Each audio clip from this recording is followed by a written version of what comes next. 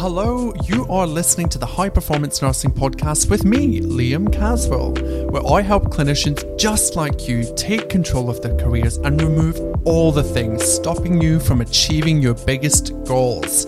Let's dive in. Hello, welcome to this episode of High Performance Nursing. I'm so excited that you're here. And today we have a Victorian with us.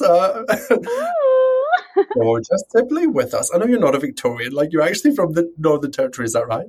No, Queensland. Oh, Everyone Queensland. thinks, Oh, everyone says that. They're like, you're from Darwin. I'm like, I'm not, I'm from Cairns. I do all my research about my guests and I know exactly everything about them, obviously. Obviously, nailed it. You're from Queensland, love that, but you live in Victoria. Welcome to the podcast, Georgia. How are you?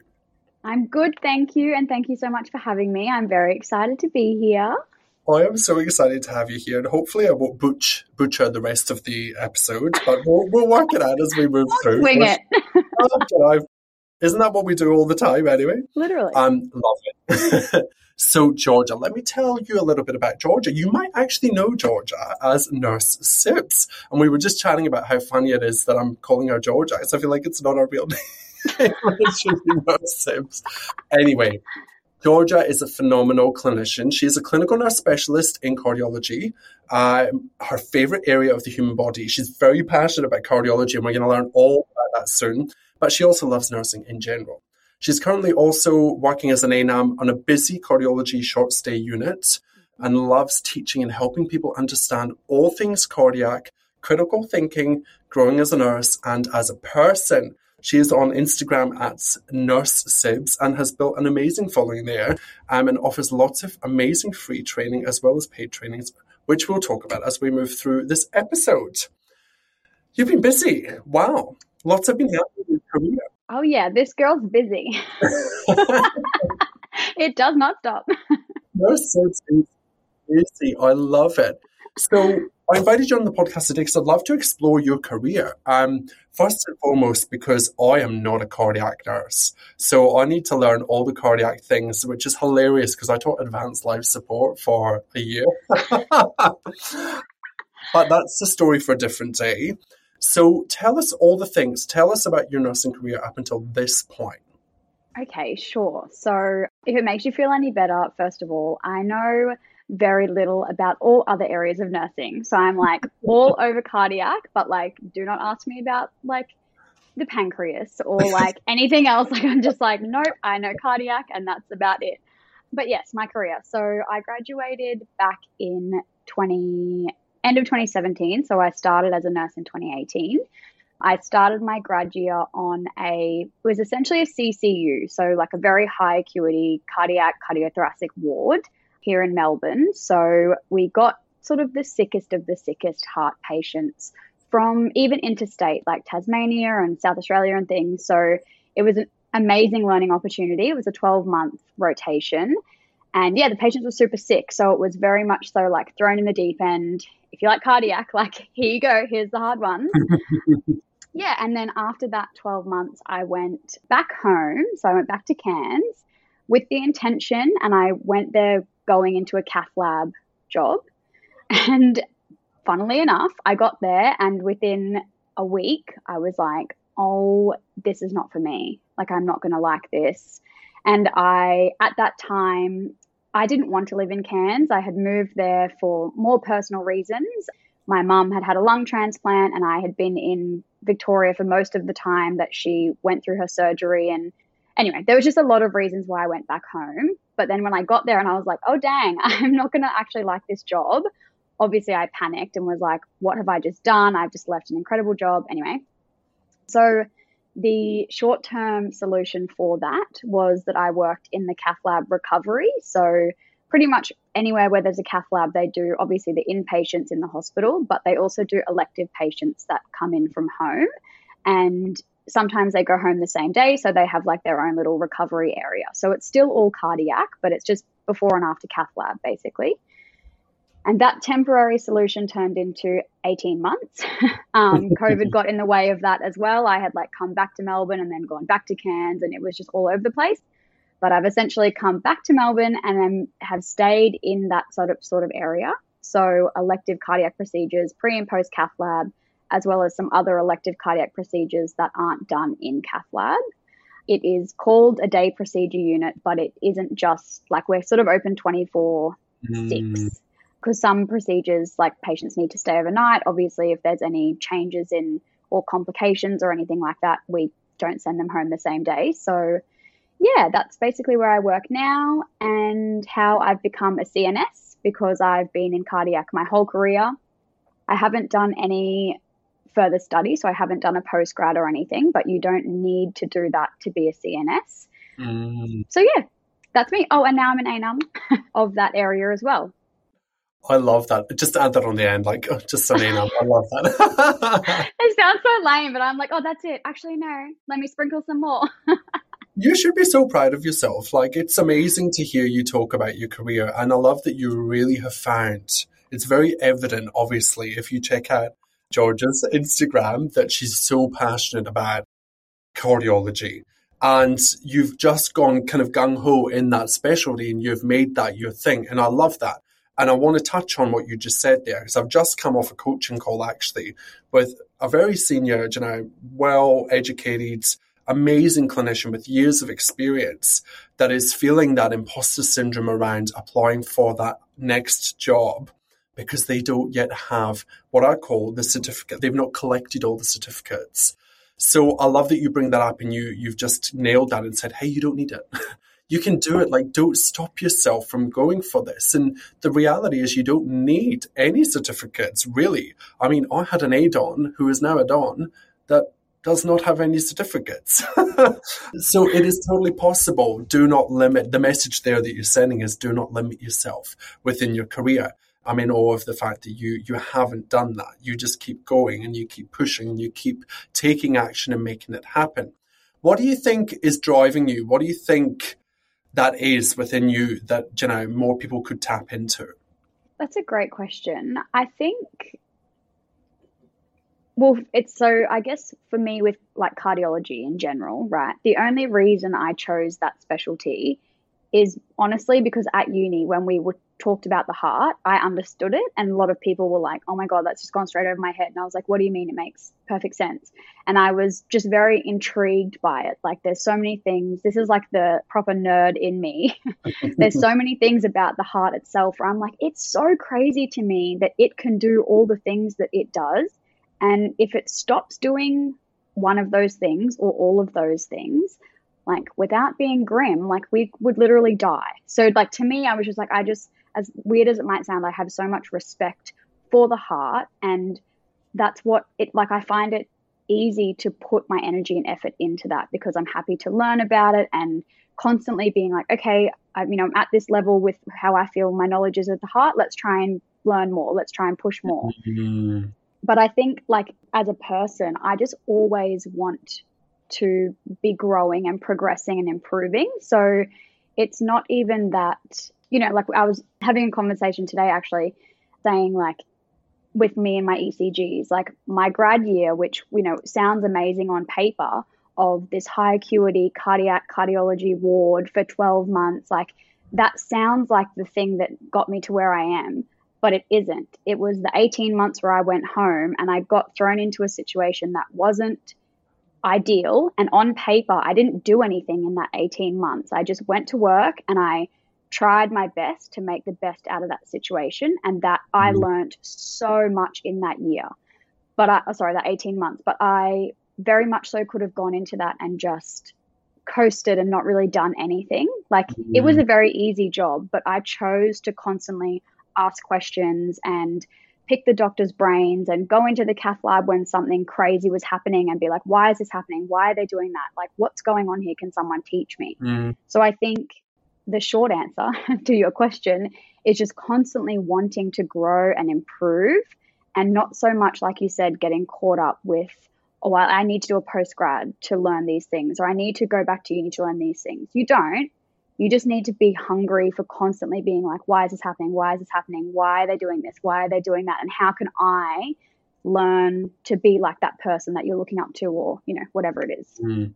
It's so good. It's so well said. And I think often as clinicians, we sometimes think like, oh, maybe Georgia's like a unicorn. Like she's so good at this. Like she's so special, and like we all look at people and we think that they're better than us or they're special or they're unique. And you're like, I could never do what Georgia does. But you're right. It literally just comes down to making it happen for yourself. Yeah, definitely. There's no special, unique formula. It is literally, you didn't get an extra like cardiac gene or something that's given you this insight. You have just got to work and you've made it happen. And I love what you say there around getting curious. Like, just be curious, just explore it. And I talk about that all the time in career, Yeah. Don't stay stuck hating a job. Get curious. Go out and make something else happen. And even though you're in an environment where maybe it wasn't the best environment for you by the sounds of it, you made it work for you. And you controlled what you can control, which is such a valuable lesson for so many people listening. I'm curious because in the time that since you've qualified to now, you have built your career and your ANUM. So tell us about that. Like, how did that come about and what did you do to be able to build your career to that point? Yeah, so I think a lot of, like, definitely what you said, I've worked hard. I've always put in lots of effort, but it's also just unfolded sort of naturally, like coming back to Melbourne. I was meant to be going back to the high acuity ward. That was my plan. And then when I got back and it was the middle of COVID and, everything was just insane. Again, my current day procedure area was meant to be the temporary place for me to be. But I got there, and because Cairns is tiny and Melbourne is massive, there's a very big difference in the kind of cardiac procedures and the acuity of patients and everything. So I thought I was done with that kind of area. But then coming back to Melbourne and being in like that sort of more acute and fast-paced and interesting sort of day procedure area, I was like, okay, wow, like maybe I'm not really done with this, because there's elements of this that I love. And there's elements of my old area, from the hospital in Cairns, that I can bring into this new area. And just naturally, in terms of like leadership and just wanting to not do the bare minimum, I sort of just found myself always with the current ANUMs or the ANUMs that were there when I got there, constantly like bouncing ideas off them or them bouncing ideas off me and being like, hey, this scenario is going to happen, but you're the most senior person here. How do you feel? I'm like, yep, sweet, done. So it's very much like, I guess, being that sort of natural born leader and putting myself in those situations again where I'm like, okay, this is going to be tricky, but I think I can do it. And I know where to pull resources from. I know how to escalate. And yeah, just sort of like pushing myself to get into those kind of leadership positions. Yeah. I love that. Yeah. Yeah. Just giving yourself the opportunity and actively seeking it out. I mean, I talk about it a lot, and it varies state to state, but typically, when you're going for an ANUM or a more senior role, that leadership initiative is so critical, which is obviously what you're demonstrating.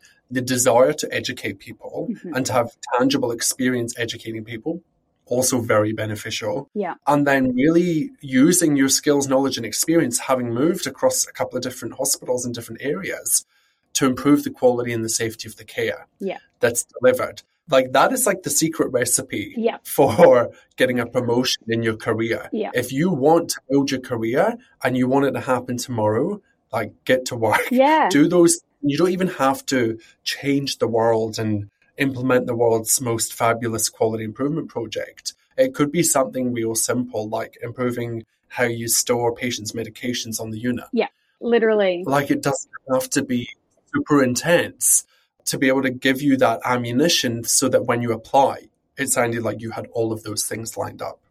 Yeah, exactly. I literally said on my Instagram stories today, like talking basically about this sort of thing, which was, you don't have to be in a leadership position to be a good leader. And if you want a leadership position, if you know that you want to be an ANUM or you want to be in one of those senior roles, start from day one, like day one of your grad year. You can still show leadership qualities. You can still go to your ANUMs or your NUMs and be like, hey, Lena, I've seen the way that we do this. And I actually think if we did it this way, it could improve patient safety. It could improve flow. It could, like, you don't have to be a leader to do those things. And doing those things early on, it just builds the case, even with me doing CNS, like I was doing everything a CNS did before I was even applying, because you have to build this case of like, you can't just go in and be like, okay, I'm going to do all these things. And they'll be like, well, but when have you done it before? So why would you do it now? Do you know what I mean? So you've kind of got to, start from day one if you know that you want one of those sort of leader positions. Yeah, it's one of my biggest frustrations, purely just because people are obviously so passionate about building their career, but they don't take the strategic action. And then when it comes to coaching, I find often sometimes I'm like, so what quality have you done? And they're like, quality? And it's like, no, oh my God, like we can try our best to sell you, but this is going to be really hard to communicate that you're at this level because you haven't taken action. Yeah. And I put something on Instagram, I think a month ago or so, like, if you want to be an educator, the best time to start educating is now. Yeah, literally. If you want to be a leader, the best time is now. Start finding those opportunities. We do think that we need to go crazy and like be leading the team of 30 staff and 30 patients and like directing the consultants, not what's required. Like maybe just manage the 4-bedded bay. Yeah, literally. And lead you in the AIN and like get on with it. Yeah, exactly. It's the whole, getting 1% better every day counts for a lot in the long run. You don't have to make these massive changes across a whole hospital to prove that you're a valuable team member and you deserve to be, considered for these positions. Look at the tiny little changes that you can make every day, have these conversations and sort of, make yourself known, but not in a lame way of like sucking up. Like actually, if you're genuine about it, you will genuinely be able to show and demonstrate. And demonstrate is the word they use in all the interviews and everything. It's not like, tell me how you plan to do this thing. It says, demonstrate. Yes. Tell me a time you've demonstrated your like clinical expertise or your clinical skills or your whatever. Yeah. So good. We need action. Yeah. Action, not words, people. Yeah, I love that. Yeah, it's that whole idea of like, oh, so like if you're successful, like how would you do a quality improvement project? No. It's like and this is obviously what you've done, they already want to see you in the role.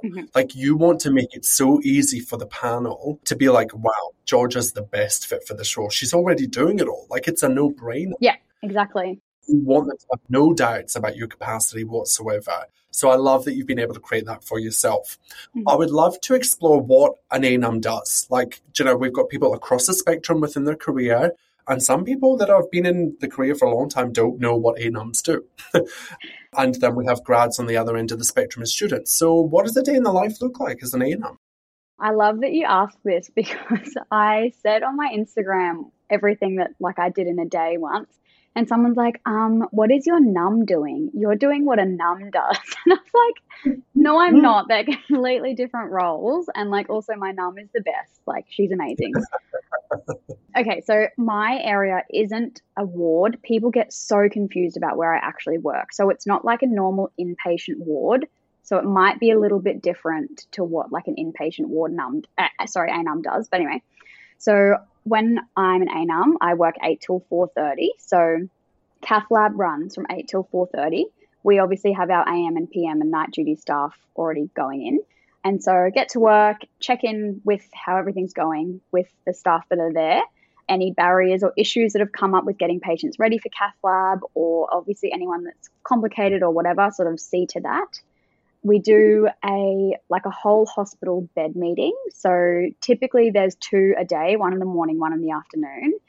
If the hospital is horrendous, they will throw one in at lunchtime as well, because they essentially need to look at where is every single ward at, how many patients are currently in the hospital, how many are discharging, who's in ED, how much staff do we have, like all that kind of stuff. So all of the ANUMs from every single ward go to this meeting.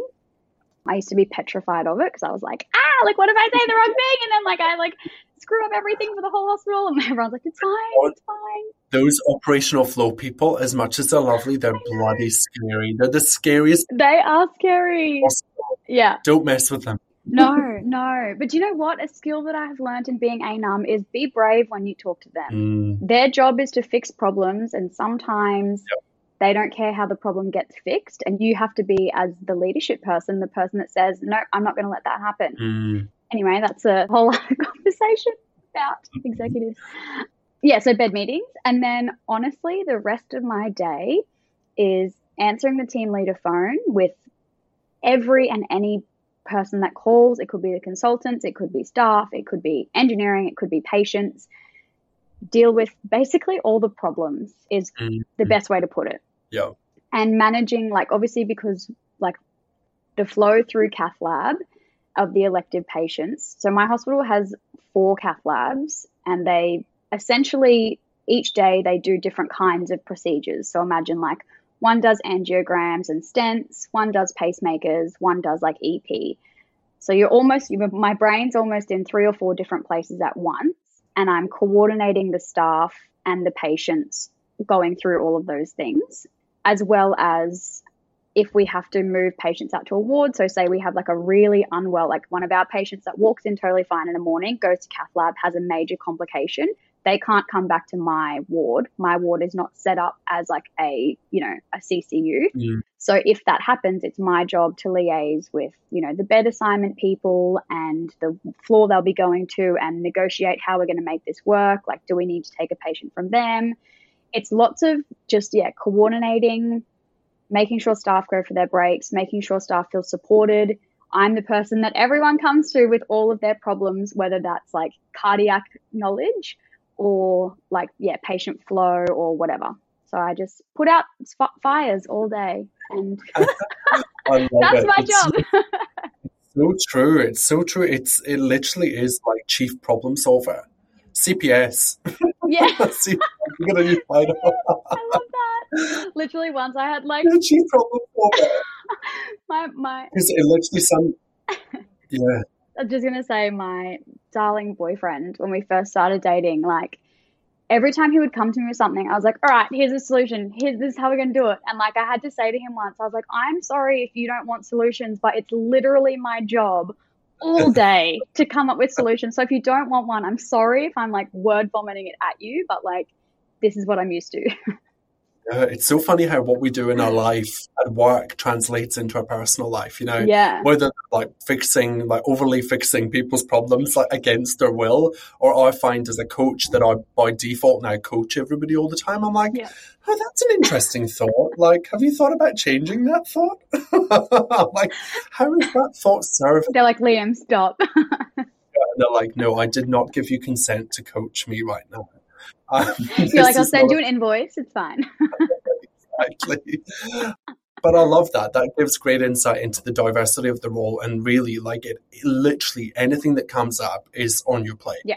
And you have to tackle and manage and work through. It's a great role to grow and develop, and to really show and demonstrate your leadership skills and your ability to lead and manage, because the two things are very different. Yeah. I like to remind people that leadership is about leading people. We lead people with a pulse. You'll appreciate this as a cardiac nurse. We lead things that have a pulse, and we manage things that are resources. They have no pulse, like stock, supply, flow, all of those things. And often people get that kind of confused. And it's really misleading, because all nursing leadership roles have manager in the title, not leader. Yeah. Never thought of it like that. Very interesting, isn't it? Yeah. Because you're really a leader. It sounds like you are 80%, 90% leader. You're managing people. You're not managing people. You're leading people, and you're managing flow, theatres, resources, budget, quality, all of the things, rosters. Yes. Oh my God, rosters. I forgot to say rosters. That's now part of my role, and that's... And that is a matter. Character building. And it's a horrible thing. If you're listening to this and you think the managers intentionally make the rosters terrible, we're here to tell you that it is one of the hardest tasks to balance 10, 20, 50 people's lives. And remember that Betty has got 3 kids and she plays netball on a Thursday night, and that John goes to church on a Sunday. Literally. It is so hard. So I have all of that in a document, because I'm like, this person only works this day, this person doesn't work this day. But even then, like, I remember the first time I ever did the roster, I like did it all, and I was like, this isn't even that hard. What's everyone talking about? And realized I forgot like a whole person out of the roster, and then I was like, now I've got to like change it all to like put them in, and it's hard. Yeah, character building is the only way I can describe it. Yeah. be kind to your ANUMs and your NUMs that are doing the roster, and just sit down with them and chat to them. And when they put the roster out and it's taken them a whole day to do it, plus an extra couple of weekends at home, just come in very gently and just ask them very kindly to change the shift. Yeah. Just be nice. We're human too. Exactly. I hate spreadsheets just as much as everyone else. Disgusting. So bad. Let's talk about leadership. I'm curious because, like myself, we're both younger clinicians. And I'm curious, what's that journey been like for you coming into a senior leadership role? Because when I first made that shift, I had huge age drama. I think I was 26, 27 when I became a CNC or a nurse unit manager for the first time. And I was like, I've got people that are reporting to me that are in their 50s, 60s. Some of them are in their 70s. And I'm like, oh my God, I had immense imposter syndrome around that. What's your experience been of that? I've had very different experiences between different fields. So nurses in my department, no issue. We have some much older nurses. And I think if you come at everyone, it sounds a bit weird, but just in a respectful and approachable, just a good manner, I guess. Authentic. Yeah, exactly. And you speak to everyone the same, I've not had any issues with that. I have had issues though and I swear, I'm not throwing doctors under the bus. Love doctors. But I have had issues, especially because when even before I was an ANUM, I look very young as it is. I'm 27 now, but when I was a baby nurse and I was 23, I looked about 16. And even though I don't have a problem with speaking up to people who are more senior than me. I don't have a problem talking to consultants. Because I'm just I'm not here to be awkward and whatever. I'm here for, if I'm talking to you about something that's about a patient, that's why I'm talking to you. I don't need any of your whatever. But sometimes, some people don't like that, or they'll, they kind of look at you twice, who does this person think they are? And you just sort of have to, in my experience, just learn to hold your own and kind of remember why you're saying what you're saying. I've had a consultant once came to look at, so a lot of the procedures we do in cath lab are femoral, either arterial or venous. And there's always groin complications, they're very common, right? I see it all day, every day. I've managed it for years. I'm all over it. And this consultant came to look at this groin and he walked in and half looked at it and was like, do this. And I was like, absolutely not. He was I was like, if we do that, we're going to make it worse. And he was like, all right, don't do that then. I said, okay, I'm not going to. And he said, all right, bye. And then walked out. And everyone was like, what just happened? And I'm like, I'm not saying it to be sassy. I'm saying it because he's not dealing with this problem. He's going to say this and leave. And me as the nurse is going to have to deal with the thing that he just said that I don't agree with. And I know that I'm right. So it's one of those things where I was like, okay, I'm a little bit scared, but I know that what I'm saying is going to benefit the patient.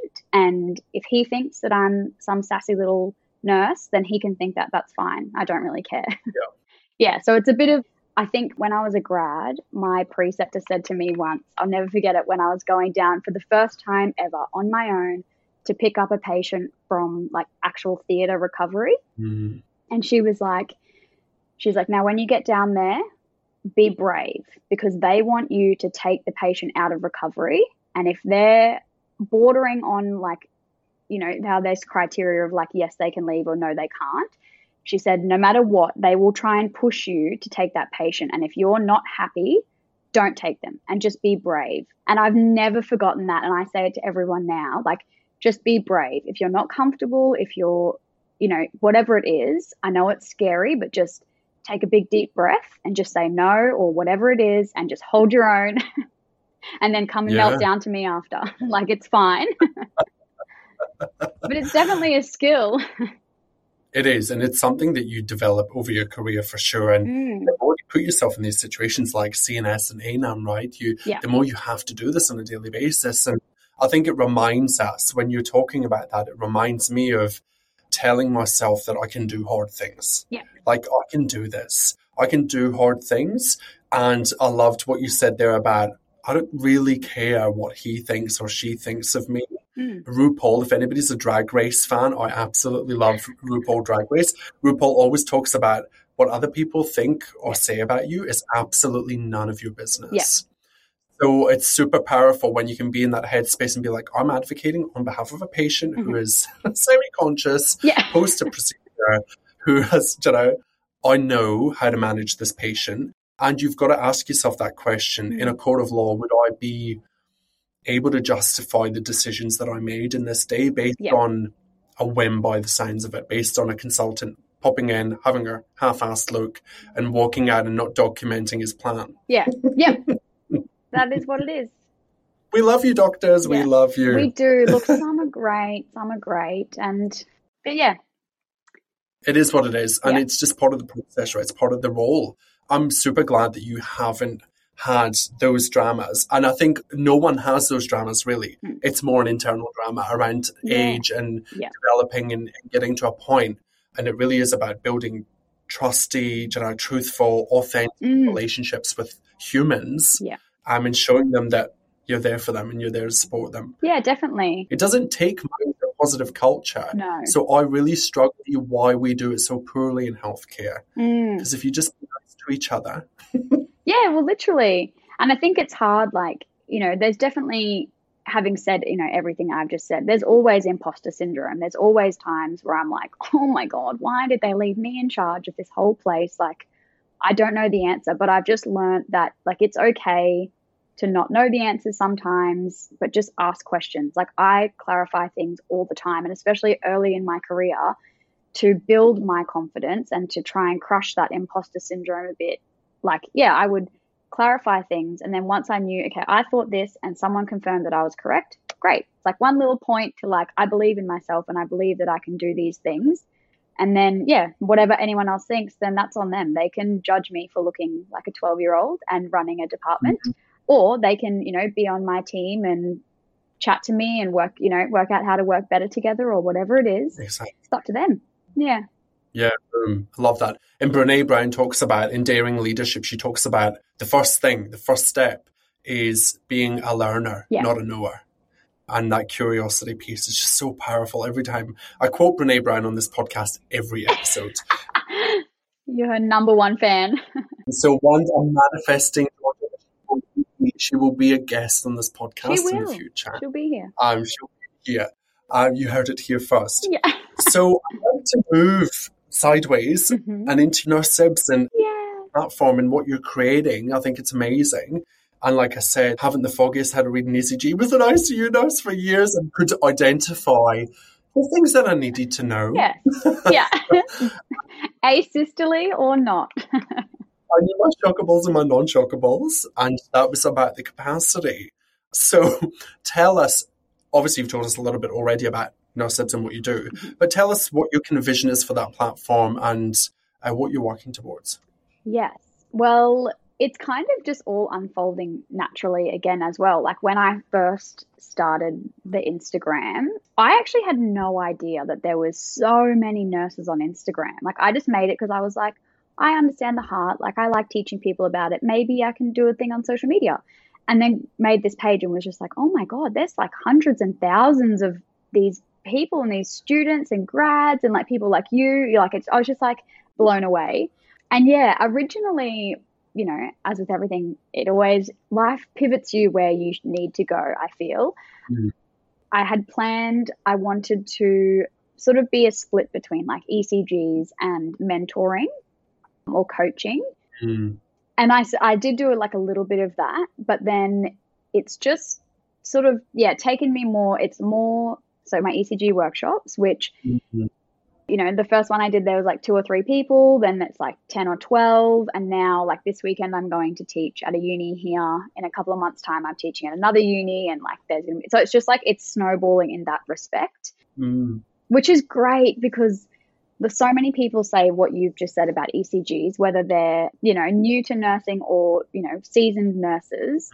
And that's not anyone's fault because they literally don't teach it because, to be fair, and this is an assumption, but maybe the people at uni teaching the classes don't understand them, so they can't teach them. That's fine. But they are such an important skill to know, and you can pick up, anyway, we won't rant about ECGs. Everyone knows I love them. I teach them, whatever. Moving on. Nurse Sibs. Yeah. Okay. Also, I have obviously my luncheon. So that is, I guess I just saw in that there was a gap of no events aren't just, wow, that doesn't make any sense. So there weren't any events that were like social and sort of networking, and just like the whole point of my luncheon is to celebrate nurses and nursing students, because we do incredible things every single day. And especially, you know, in Victoria, or everywhere, to be fair, the last 2 years have been rough. Like people have quit nursing. They have dropped out of like uni to be a nurse because they're just like, I don't want to do that. It sounds horrendous. Like we had a terrible time. So I was like, okay, well, I can make an event that is mostly social, but, you know, there's going to be a panel of speakers and a little Q&A, and hopefully that will end up being an annual thing. I think as the years, you know, go on, I would love to be able to bring all the things that I do in Melbourne to the rest of Australia. Like people are always like, can you come to Sydney, or can you come here? And I would love to do that, because I really just love connecting with people, like-minded people, hearing their stories, and teaching things like ECGs that people put in the too hard basket. But when it's explained in an easy way, they're not that hard. If someone goes, hey, this is what you should look at, this is what you shouldn't look at, this is when to be worried, and this is when it's fine. Like it's not that hard. Yeah. So just, I don't know, it's going to keep going how I'm going, because it's all happening. It's all unfolding. Yeah, no, it's amazing to see you grow and to see this offering and people see the immense value in it. Because I think as clinicians, you know, how many of us have done an ECG because the doctors told us to, we've rocked in, we've done the ECG, we look at it and the patient's like, so like, does it look good? Like, you know, tell me more. And we're like, oh, everyone's like, that's a doctor's like the worst thing that I hear is like, that's a doctor's responsibility. And I'm like, yeah.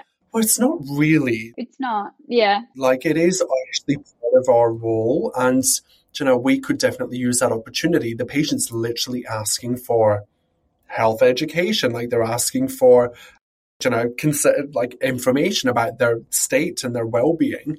And we're like, and then of course the doctor never gets back to them, and they've had a procedure done that no one ever kind of closes the loop about. No, typically, right? It's really terrible when you think about it. Yes. So I love that you're empowering nurses to step in, utilize their advanced critical thinking skills, and to hone in on this skill, because it's like CV coaching, like interview coaching. It's a life skill. You're going to use this. Yeah. The return on investment for your career, if you're 20, 21, even if you're 51 or 61, the return on investment is huge. You're going to use it for the rest of your career. Yeah, exactly. And I hear so many people say like, oh, and like I don't work in cardiac. And it's like, that's even more reason to be the person that knows, because like I've had experiences where, you know, a patient on like a different floor, like a respiratory ward or something, they've done their OBS in the morning, their heart rate's like 30, done an ECG, sent it to the cardiology team.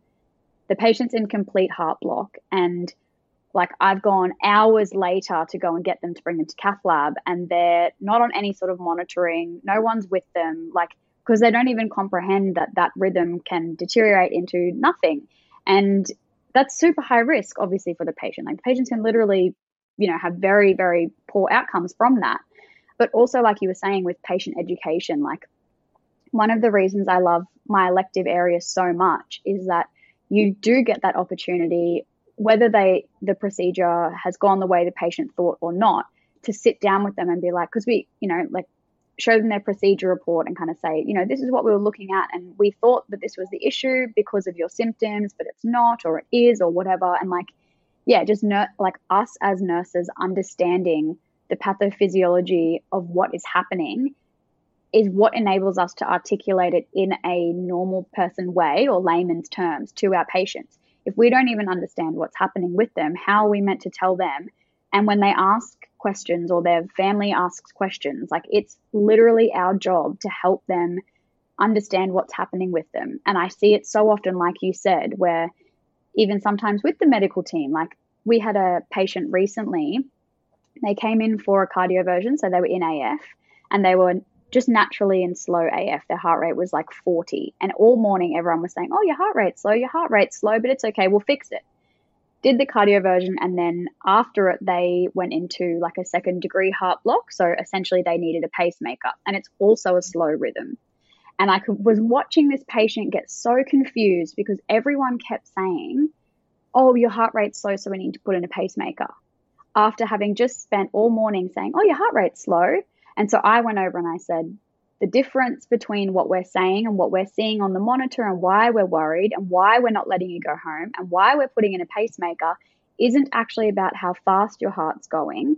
It's about the rhythm that it's in now. It's changed and it's different to AF and it's not quite the normal rhythm that we wanted, but and he was like, oh, okay. I'm like, yeah, because everyone was saying, oh, your heart's slow. But an hour ago that was fine and now it's not. And the patient's sitting there like, what is going on? Like, why?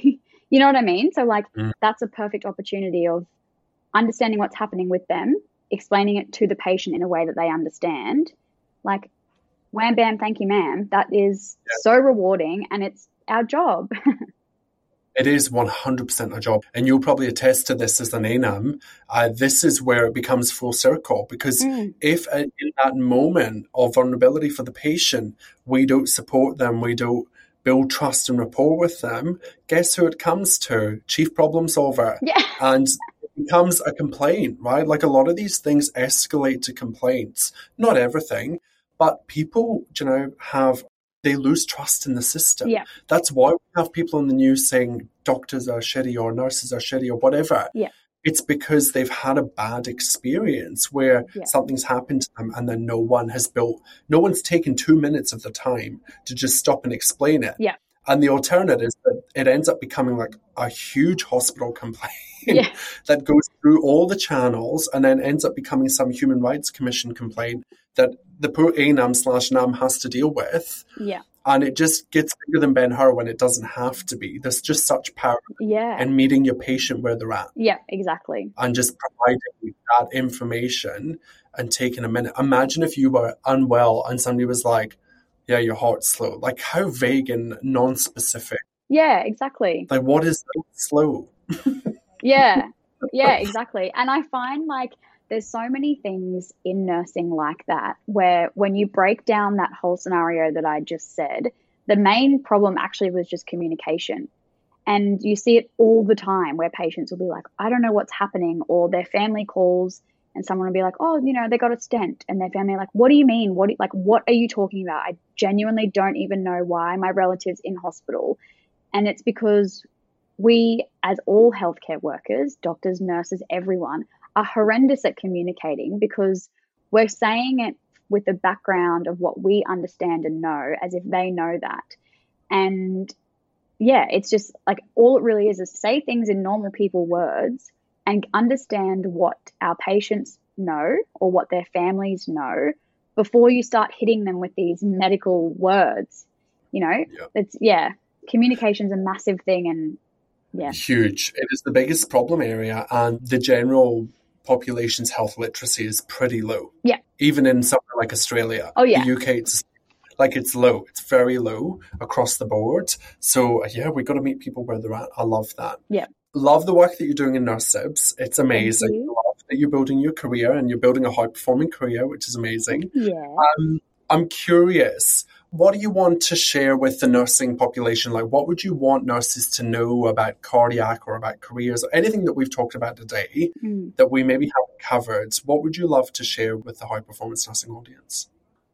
I think the biggest thing, especially with like the sort of the imposter syndrome / maybe like the junior nursing sort of community, and we kind of have touched on this a little bit, but it's that it's okay if you don't know everything. No one knows everything, but just give yourself time and give yourself goals of what you want to get good at so that you can get that little bit better every single day. Like ECGs, just as an example, obviously, I remember the first ever thing that I said to my grad educators when I was a baby nurse, I was like, I want to know ECGs. And they were like, sister, that's not how it works. Like, you don't just know them. You don't just anyway. But I've had that in my mind ever since I got onto a cardiac ward, and I could see that was a gap in my knowledge that was pivotal in a role that I wanted to be good at. And that's what's driven me to where I am today. I haven't learnt all the things that I've learnt overnight. I've definitely, and even now, I don't know everything about ECGs, but I know enough to know my gaps, and I'm happy enough to ask questions and all the, pull on the resources that you need. So I guess, my biggest thing would just be focus on getting 1% better every day in whatever area or avenue that it is that you want to go down as a nurse. Other people's, don't judge other people's day 100 with your day 1. They're completely different, and everyone has their own avenues they want to go down. Like, just because I love cardiac and leadership things doesn't mean that you have to love cardiac and leadership things to be a good nurse. Everyone has their strong points, and everyone has their things that they will be as obsessed with as I am about the heart and those things. And that's what makes it such a great career and such a great option for us, because we all bring something different to it, and we have the chance to impact people's lives in a positive way every single day. And that's amazing. So powerful. I'm curious what you would say to people that are listening, because obviously you have built a career in cardiac and you're very certain on that. But I know for me, like, my career is a melting pot of 15 different roles in different areas. Like, it literally is like, nursing cauldron full of like different roles, hocus pocus. And I never really had like intense clarity around a specific area, specialty, department that I wanted to work in. And at the time, I used to think that was a problem, but now I see that as a strength.